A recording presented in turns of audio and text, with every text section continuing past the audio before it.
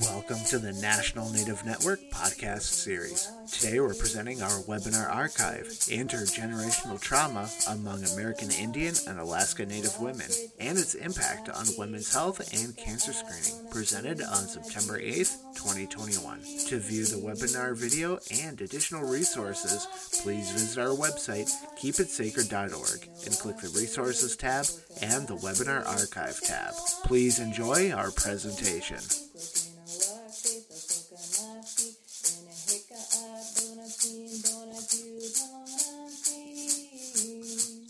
Hello, my name is Mike Willett with the National Native Network, a program of the Intertribal Council of Michigan. And welcome to the NNN webinar series on cancer risk reduction in Indian country. This webinar is titled Intergenerational Trauma Among American Indian and Alaska Native Women and its Impact on Women's Health and Cancer Screening. This technical assistance webinar is being hosted by the National Native Network, which offers technical assistance and resources for commercial tobacco and cancer prevention and control throughout Indian country, and the California Rural Indian Health Board. Your presenter today is Selena Donahue, a public health advocate in Pueblo. Her family is Hupa and Yurok and Karuk. She was raised on the Hupa Valley Indian Reservation in rural northeastern Humboldt County, California. She graduated from California State University of Sacramento in 2008. She currently is a health equity advocate and a talking circle facilitator and has 17 years in clinical pathology. She has been working in public health for over a decade and has successfully collaborated with numerous tribes, Indian health services, community clinics, and different stakeholders in the healthcare community over the past several years. As a result of her collaborative efforts, there has been a significant increase in health and cancer screenings.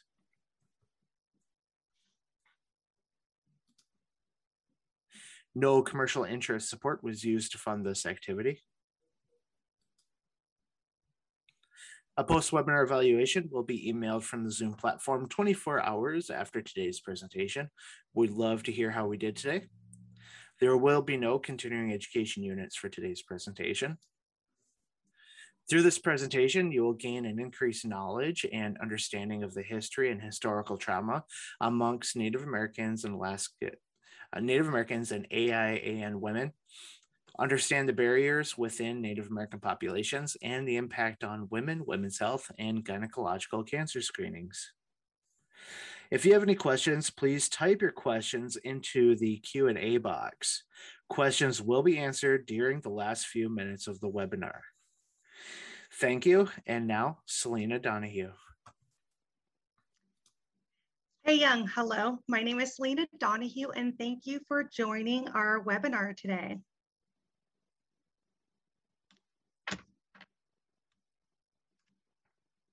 So our topic today is intergenerational trauma among American Indian women and its impact on women's health and cancer screening.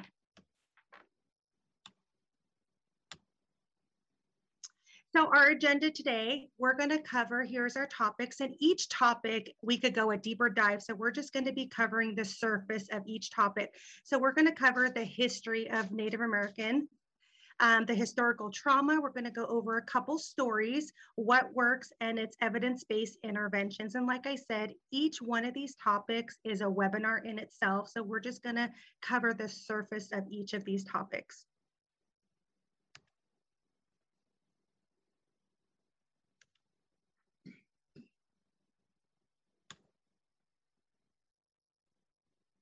Okay, so I always like to start off my webinars with land acknowledgement. So whose land are you on? So go ahead and type in the chat box, whose land are you on? So here, again, I was born and raised in California. So here is a map of the California Indian pre-contact tribal territories. So I know whose land I'm on. I'm on Yurok, Hupa, and and your Crook's tribal territories, but go ahead and acknowledge whose land you are on. So just take that few moments and type in the chat box and acknowledge whose land you are on.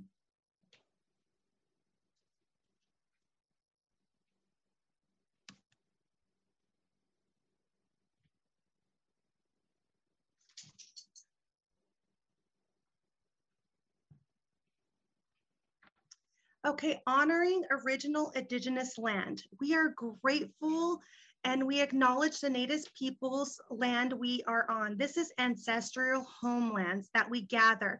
And this is as well as the diverse and vibrant Native communities who make it their home today. So again, we're just taking this moment to acknowledge the original indigenous land.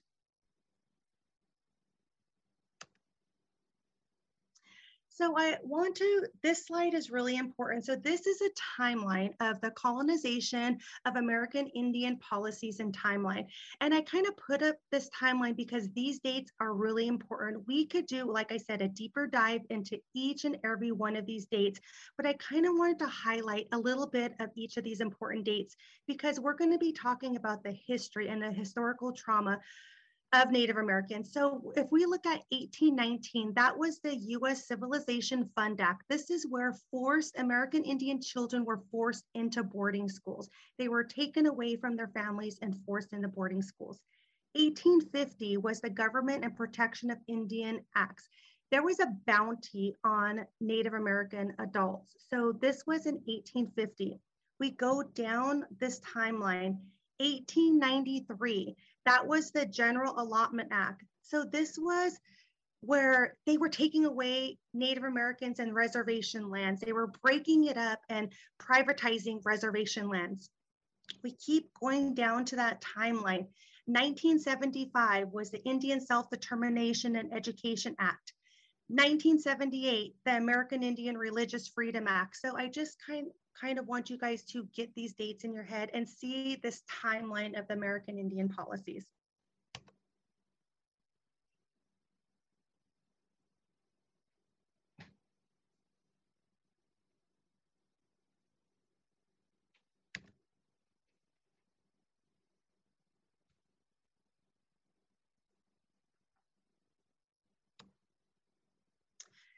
So this is really important. So when we're talking about historical trauma, in California, our very first governor, 1849 to 1851, our very first California governor, Peter H. Burnett, he declared that a war of extermination will continue to be waged between the races until the American race becomes extinct.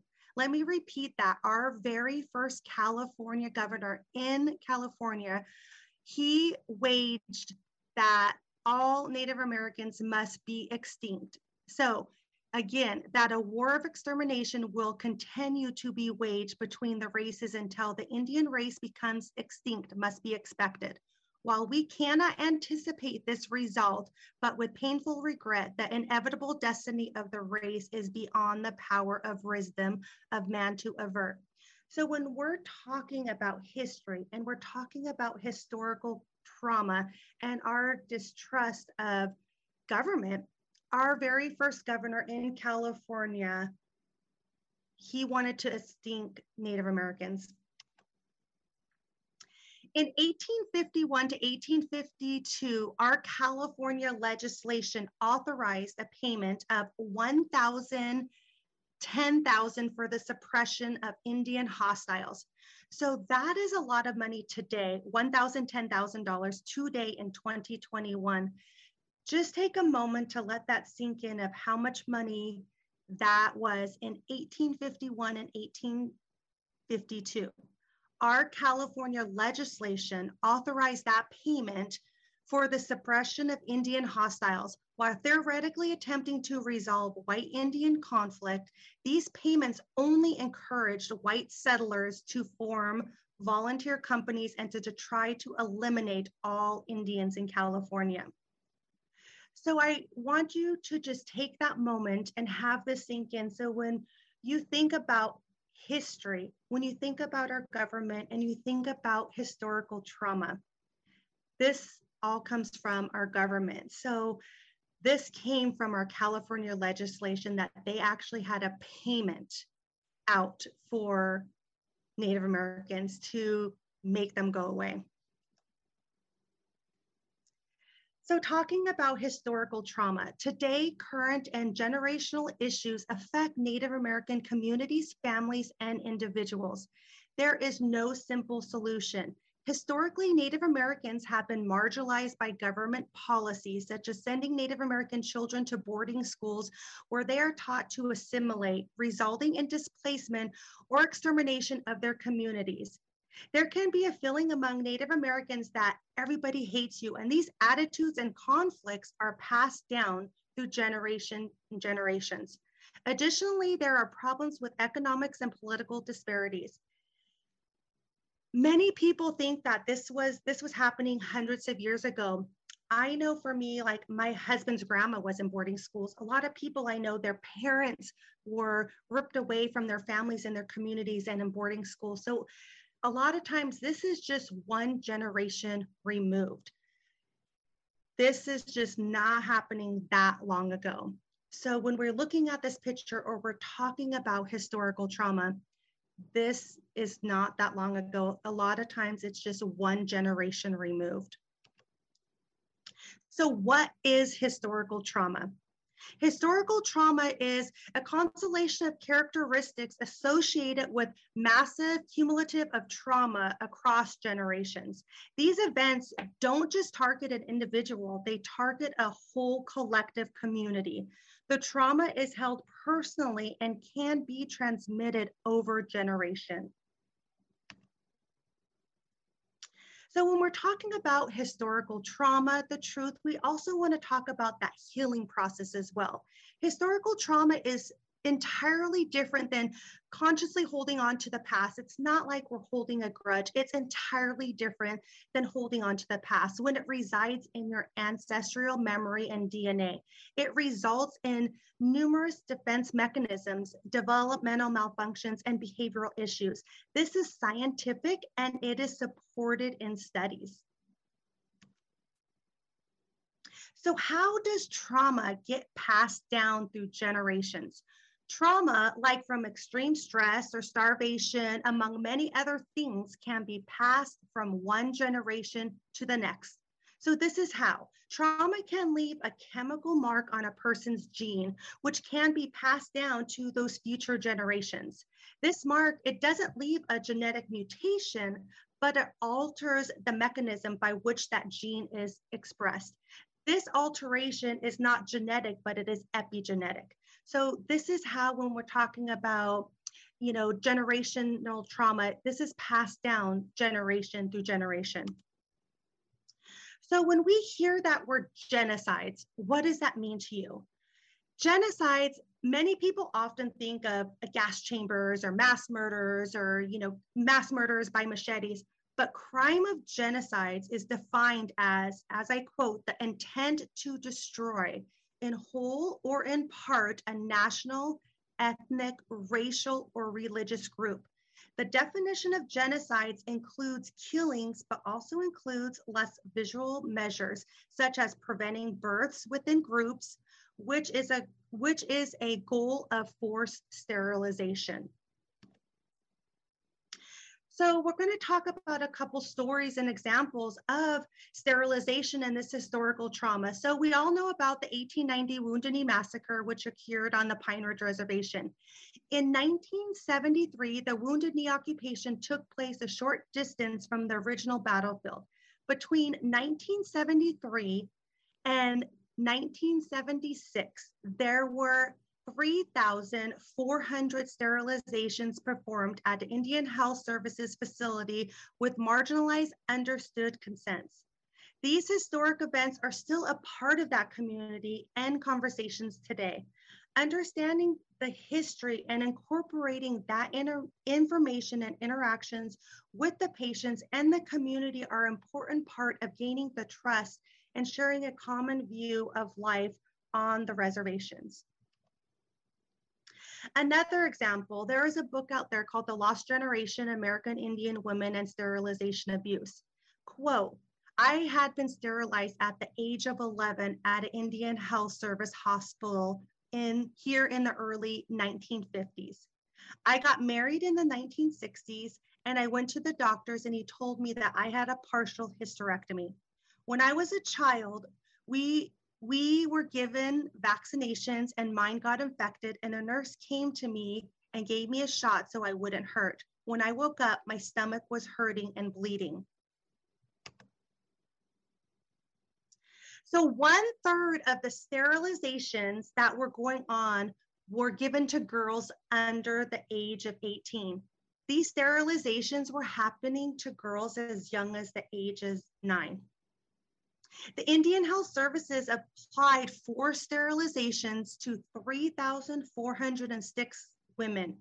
We know that that number is much, much higher.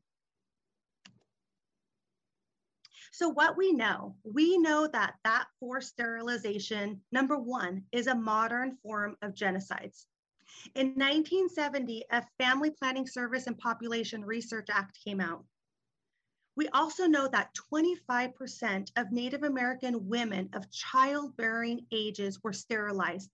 And there's evidence that show that we know that this number is much, much higher. And just take a moment to think about that number. 25% of childbearing Native American women were sterilized. And some of these procedures were performed without consent, under pressure or duress, or without their knowledge or understanding. And most of these women were under the age of 18. And a lot of the sterilizations were happening in the 1960s and the 1970s. That is not that long ago. So when we're thinking of the sterilizations, a lot of us are thinking this happened hundreds of years ago. In the 1960s and the 1970s, many of us were born. Many of us were children. Many of us were even teenagers in those 1960s and 1970s. And this was happening to many of our Native American children. And in 1976, the government admits to these unauthorized sterilization of Indian women. So 4 of the 12 Indian Health Services admitted of doing these unauthorized sterilizations. So only 4 of the 12 were caught. That we know that that number is much higher. The Indian Health Services, they said 3,406 Native American women were sterilized without their permission. And that was only between 1973 and 1976. That's only 3 years. And that's only what was found in the court of law. So again, we know that that number is much higher, and we know that that unauthorized sterilization was going on for much, much longer.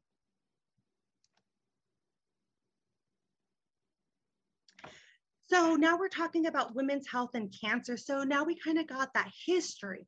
We got that how that historical trauma works. And now we're moving on to that women's health and cancer screening. So we know Native American women have the lowest rate of mammography. Native American women have the lowest rate of mammography of all ethnic groups. One study found that 36.6% of Native American women over the age of 40 have not received their mammogram within the past year. And we know these rates vary region by region. And if you are a health clinic and you work with the patient population, type in the chat box maybe how you work with your patients on getting your patient screened, because we know we want that number to move up. We know we want that number to be above 50. So what are some things that you are doing to help get our Native population screened? I know some people are having a mammogram come to their communities. So just type in the chat box some things that you are working with in your community to help increase those screening rates. I would love to hear about those. Another one, the HPV, the human papillary virus. So we know cervical cancer is the most common HPV associated cancer among Native American women, while oropharyngeal cancer is the most common HPV associated cancer among Native American men. HPV vaccine is recommended for everyone ages 9 to 26 to protect against HPV. HPV is common for cervical cancer. Whoops. Oh, sorry. Just went back. So HPV is common infection that causes 99.9% of cervical cancers and the majority of other HPV cancers. Cervical cancer is disproportionately affects Native American women. So we know that Native American women are nearly twice as likely to develop cervical cancer compared to white women, and 4 times as likely to die from it. Additionally, we are often diagnosed at a later stage. This to me is very powerful, and this is something that we can change, because we could bring that number down, because we know that with cervical cancer that we could bring that number down by getting our HPV vaccination. So what is it that we can do? And we, as Native women, we don't need to be 4 times as likely to die, and we don't need to be diagnosed at a later stage. So this is something that I know that we could change. And we know there are a number of barriers to cancer screening, such as the cultural reluctance to access to Western medicine. So we talked about that. So we know that a lot of Native women don't want to go to the doctors and see Western medicine for non-acute health problems. And we talked about that because of that distrust. We know that transportation difficulties is a barrier. We know that a lack of childcare, negative perception of healthcare providers, long waits for appointments, poor patient-provider communications.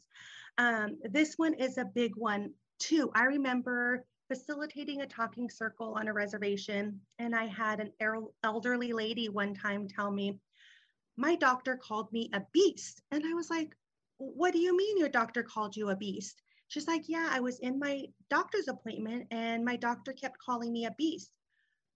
Well, to find out, her doctor was telling her she was obese. So we really need to reevaluate that patient-provider communication. What our provider might be saying is not what our patient is listening to. You know, when we're talking about our health providers, what can we do? How can we bring in those Native American providers?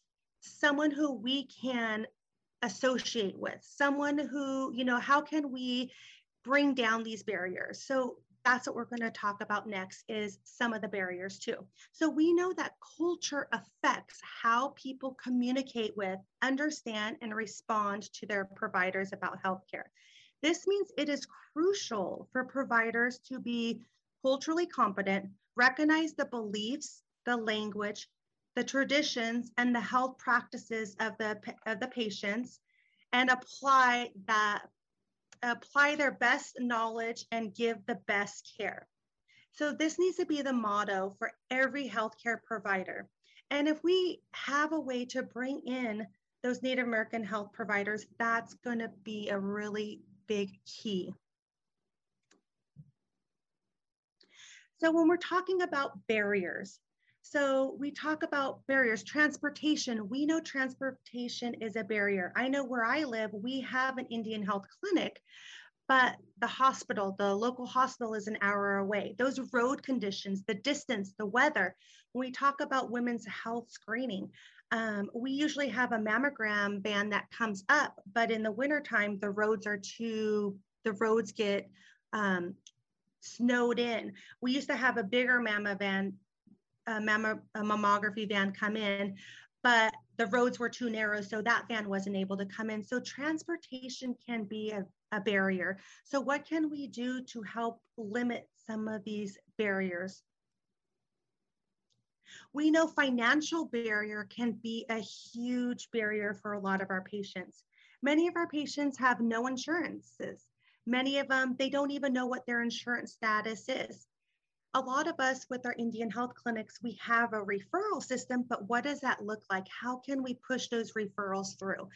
A lot of times when they're going out they could get a cancer screening, but once they need that cancer treatment, getting that referral out, what does your referral system look like within your clinic? Cultural and belief system. This is a really huge one. Religion, spirituality, concepts of illness and death, then the traditional Native American healthcare beliefs and practices. This one is a really big one, especially when we're talking about big health systems. Let's say once you're diagnosed with a cancer, and when you are at a hospital, if you want to burn, like for us, we have engine root, you can't burn your engine root in a hospital. So working with those health systems on our culture and our belief systems, how can we work with those bigger health systems on our cultural and our belief systems? Many patients, if they're at their end of life, what can we do to make them more comfortable or to bring them home?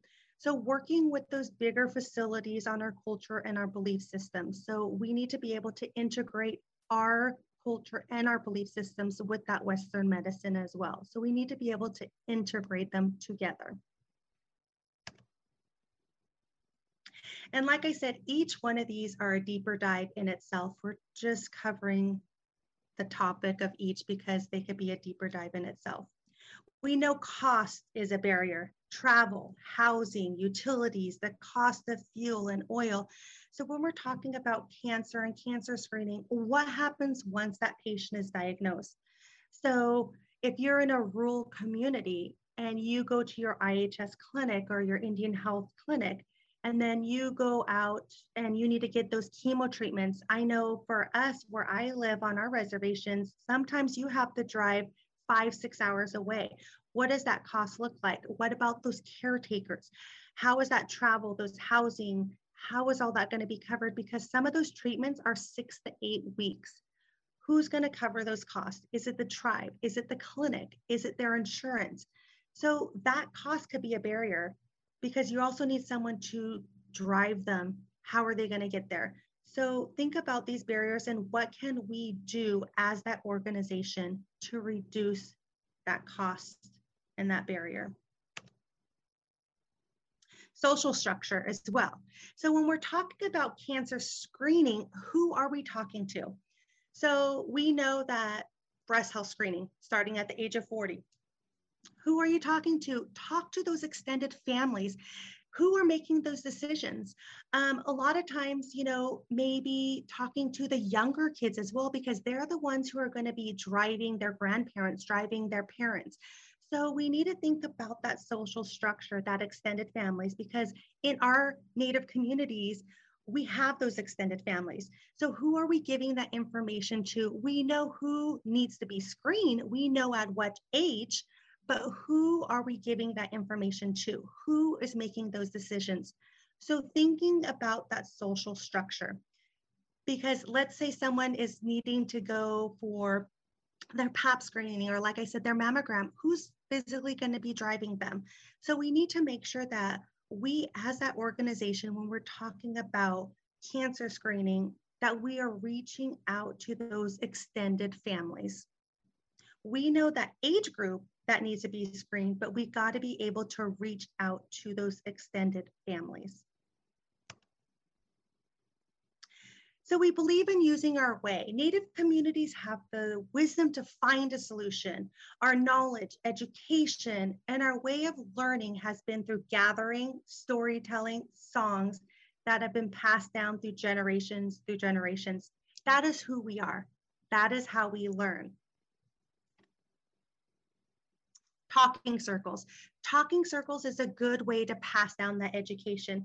So when we're talking about educating our communities about women's health screening, so when we're talking about getting screened for the vaccine for the HPV, getting screened for cervical cancer, getting screened for mammography, how are we passing down that education? We know as Natives that our way of learning is storytelling, is through talking circles. That has been our way through centuries. As Native Americans, we are storytellers. That's how we gather. That's how we pass down knowledge and information. That's been our way from the beginning of time. And if you have not incorporated Talking Circle, reach out. This is a really good way to pass down that information. And you could talk about some risk factors. You could talk about symptoms. Sometimes just passing out a piece of paper, that information is not going to stick in. Use what works. It's easy to feel overwhelmed by the need for culture competence to reduce healthcare disparities, but there are things that we can do to make progress towards a more equitable care. Providers should be aware that racial and ethnic disparities exist. That is the key, having the providers know that they exist and that they are supporting to help eliminate these disparities while preserving the culture, because culture is our key and culture is who we are. So moving on to what works. How can we incorporate this? What works? So priorities and evidence-based intervention. So we know that provider assessment and feedback works. We know provider reminders, client reminders, reducing structural barriers, Talking Circles goes in that, and quality improvement processes. So these are the evidence-based interventions that we know that works. So some supporting strategies, using small media, but really incorporating culturally appropriate materials, doing professional educational development trainings, making sure that it's cultural competencies, and doing patient education. Quality improvement process. So providing technical assistance such as QI coaching, and working with tribes, tribal coalition, maybe the American Cancer Society, national coalition, state boards. Here's an example. We were working with one of our Indian Health Services, Kamau, which is up in our my reservation. Kamau means good medicine. And this was the collaboration of American Cancer Society, California Rural Indian Health Board, UC Davis. So it's a collaboration. Not one entity could do it by itself, but the collaboration and doing that quality improvement process. So working together, that's going to help improve those process and those cancer screenings. Small media, health communications. So many people and many clinics, they're wanting those culturally appropriate materials. These are some materials I know the National Native Network is really good at that. I know California Rural Indian Health Board is really good, but making sure you have those culturally appropriate materials out there. People want to see people like us on flyers. We don't want to see, people that don't look like us, or we want information that relates to us. So make sure that you have culturally appropriate materials. If you don't have them, reach out and ask where you could get some of those materials. So some of your best practices, knowing your history and those cultural values. Many times when I do trainings and webinars, many of the providers have no history of the Native American history. They don't understand the historical trauma. They don't understand why we have a distrust. So understanding that history. When we're talking about this historical history, the intergenerational trauma of why there is distrust, the sterilization that was happening just in the 1960s and 70s, it's important to know that history so you know why there is that distrust, maybe why our screenings are low. So understanding the why is going to get you to the how we could get them screened. Listening to the needs, and the needs can vary from patient to patient. They're going to vary from clinic to clinic, but listening to the needs and be more adaptable, be more culturally sensitive, and reflect on what is needed.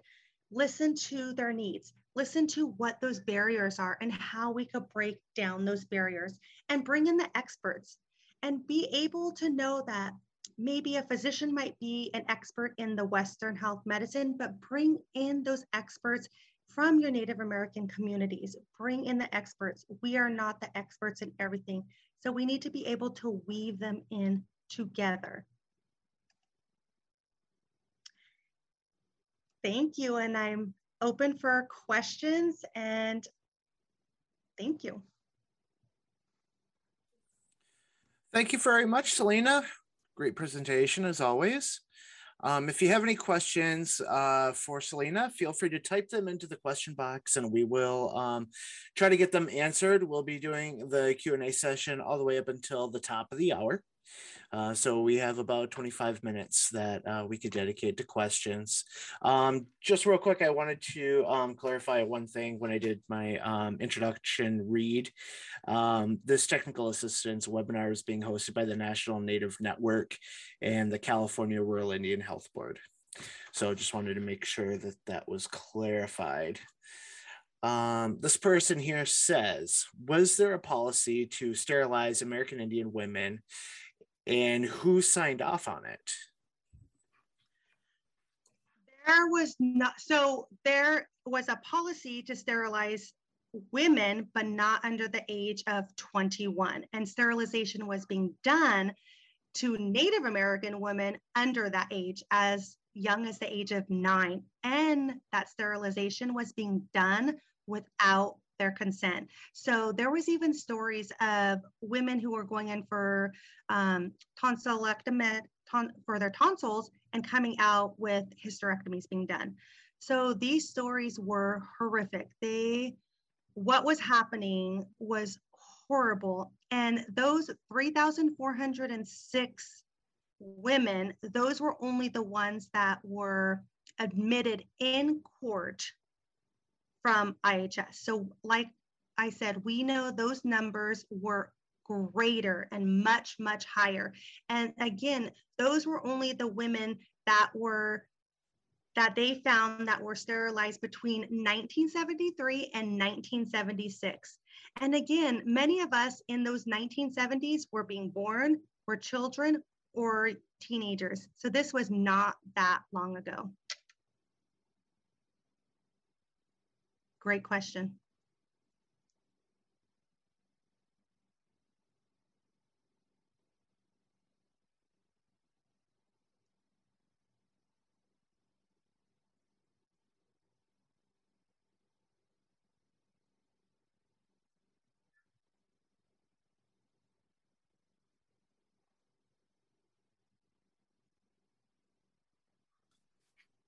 Sorry, Selena, I think I had myself on mute there. Okay. If you have any questions, please type them into the Q&A box. Please do not type them into the chat box. That way I can follow along down with the questions and get them answered in order. So if you have any questions, please type them into the Q&A box. This person here says, which four IHS areas were you referring to there? Oh, I have that, but not handy. And we know that there was more, but there was only 4 that were in the report. I could get that and I'll make sure I post those 4 IHS hospitals and clinics that were in that report. And it looks like if there are some people that are posting some articles about that in the chat box as well. Thank you. So just to note that as well. Let me see here. This person here says, I was recently in a webinar that touched base on how it is not okay to assume people are Native or not based on looks. For example, this elder had grandkids and nieces with blonde hair, blue eyes. How do you define an appropriate picture for advertisement? I always say, ask that person, and you can always, it's up to that individual. And Native American people come in all different sizes, shapes, forms, hair colors, eyes, and there's not one picture or one person that defines a Native American. So I did a training with another gal, and we talked about referring and asking, and I always say, there's some do's and don'ts, you never ask someone their blood quantum, because that's a whole nother topic of how the government does blood quantums and counts you as a Native American, and the disenrollment of being a federally recognized tribe. So that in itself is a whole nother webinar. And when we're talking about the Bureau of Indian Affairs and the government, and we have federally recognized tribes that were now not federally recognized tribes. So how do you define that? It's on an individual basis, and per tribe because there's so much, again, history and trauma that goes along with that. Well, thank you very much. One person in the chat box asked, where's a good place to order education materials with natives? So you can actually, I'm glad you asked, you could go to the National Native Network. They have a lot of information. You could go to the California Rural Indian Health Board. They have a lot of information. And I will make sure I post on here some other references as well. All right. Just a quick plug here as well. If anybody has any other questions, please type them into the Q&A box. We'll be doing that up until the top of the hour, unless there's no more questions to be had. We are going to be archiving this webinar, so if you know of anybody that was unable to attend today, let them know that the archive of the webinar will be up within 24 hours at keepitsacred.org. You look on the left side menu bar there, and you'll see a resources tab and then a webinar archive tab, and all the webinars are archived on that webpage there. Also, feel free to follow us on our social media on Facebook, Twitter, LinkedIn, and Instagram. We are available to follow through there. And yeah, as we said, the webinar archive will be available within 24 hours up on our website, keepitsacred.org. I don't see any other questions coming in. Were there any other notes that you wanted to mention at all? No, and you know, again, I always just tell people, number one, know whose land you're on, know your history, and really just take that time to take that little deeper dive into that history, the historical trauma, so then we can move forward on our health screenings and our cancer screenings, because that's going to, especially for providers, when we're bringing in these providers into our clinics, that's going to really help them get a better understanding of our communities. Because I always say, no matter what tribe you're from, there's never a word for cancer, usually in our tribal language. So understand that history. And if anybody has any other questions for you, they can reach out to you through the contact info on the screen, correct? Absolutely. Great. Well, let me see here. There's one other question we commonly ask youth. How do you self-identify? Oh, this person was just making a comment. Okay, well, if there's no other questions, actually, nope, some of them just filled in here and it didn't refresh for me. This one here says, for those of us working to improve HPV vaccination rates, are there new vaccine opportunities as a product of dealing with the COVID pandemic that you think are presenting themselves for increasing HPV vaccination rates in First Nation populations? So I always say reach out. So we usually have an HPV roundtable. I would definitely contact them. But when we're talking about vaccinations and screening, the best thing is do your cancer screenings and vaccination as much as you can, because especially in the COVID pandemic, you want to be able to screen and do your vaccine as much as possible. So if you could do, for instance, for your cancer screening, if someone is coming in, is there a way that you could do your Pap screening, your mammogram, and your CRC screening? If you're doing a COVID test, is there a way that you could also implement that HPV vaccine? So almost a one-stop shop. So those patients don't have to keep coming back in. So make it as easy as possible for those patients. But again, for more information on the HPV, reach out to the HPV Roundtable. There is a ton of information. And I know CRIB, California Rural Indian Health Board, I know you guys have a lot of stuff posted. There is a ton of information on the HPV vaccine. One person asked to just kind of show the historical dates from the beginning of the presentation. So they're on the screen right now. Perfect. This person here says, we have had high turnover of providers at our clinics. In your opinion, what is the best way to engage these providers on the importance of cultural competency? Number one, just doing a cultural competency training with all providers, especially if you're having that turnover rate, and giving them the basic history of your tribal information too, because those providers are coming in and they don't know anything about your community.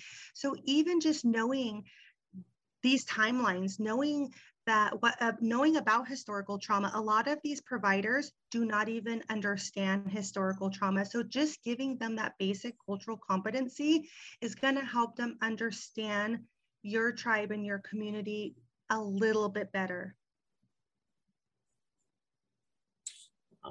One person asked if you have any background on some of the images from the presentation. Those are all, not the boarding school, but all of the other images are my family or my husband's reservation and his fishing hole, and all like my daughter in her regalia, my son in his regalia. So those are all my images. I should have talked about those, so I apologize. I usually do talk about them. And this person here says, why are vaccinations limited to age? Limited, so the age, like, why is there an age limit, I guess? So the HPV vaccination is because that's when, so the HPV vaccination is best because of their immune system is given at the age of 9 all the way up to the age of 26, and given in 2 doses because that's when it's best for their immune system to help prevent those different types of HPV cancers. Okay. And I'll get some information to be able to post on all of the HPV information. All right. Well, I don't see any other questions. I actually did scroll down and refresh it this time. Don't see any more questions coming in, so we'll probably wrap it up for today. And one more plug here. If anybody has any questions for Selena, feel free to reach out to her at the email address and phone number on the screen. And be sure to follow the National Native Network on social media. And at keepitsacred.org, we will be posting a archive of the webinar tomorrow. Also, everybody that attended will be getting a post-webinar evaluation link. We hope that everybody will complete that just to let us know how we did. Thank you very much, and I hope you have a great day. Thank you. Thank you. To view the full webinar video and additional resources, please visit our website, keepitsacred.org, and click the Resources tab and the Webinar Archive tab. Thank you for listening to this Webinar Archive presentation from the National Native Network.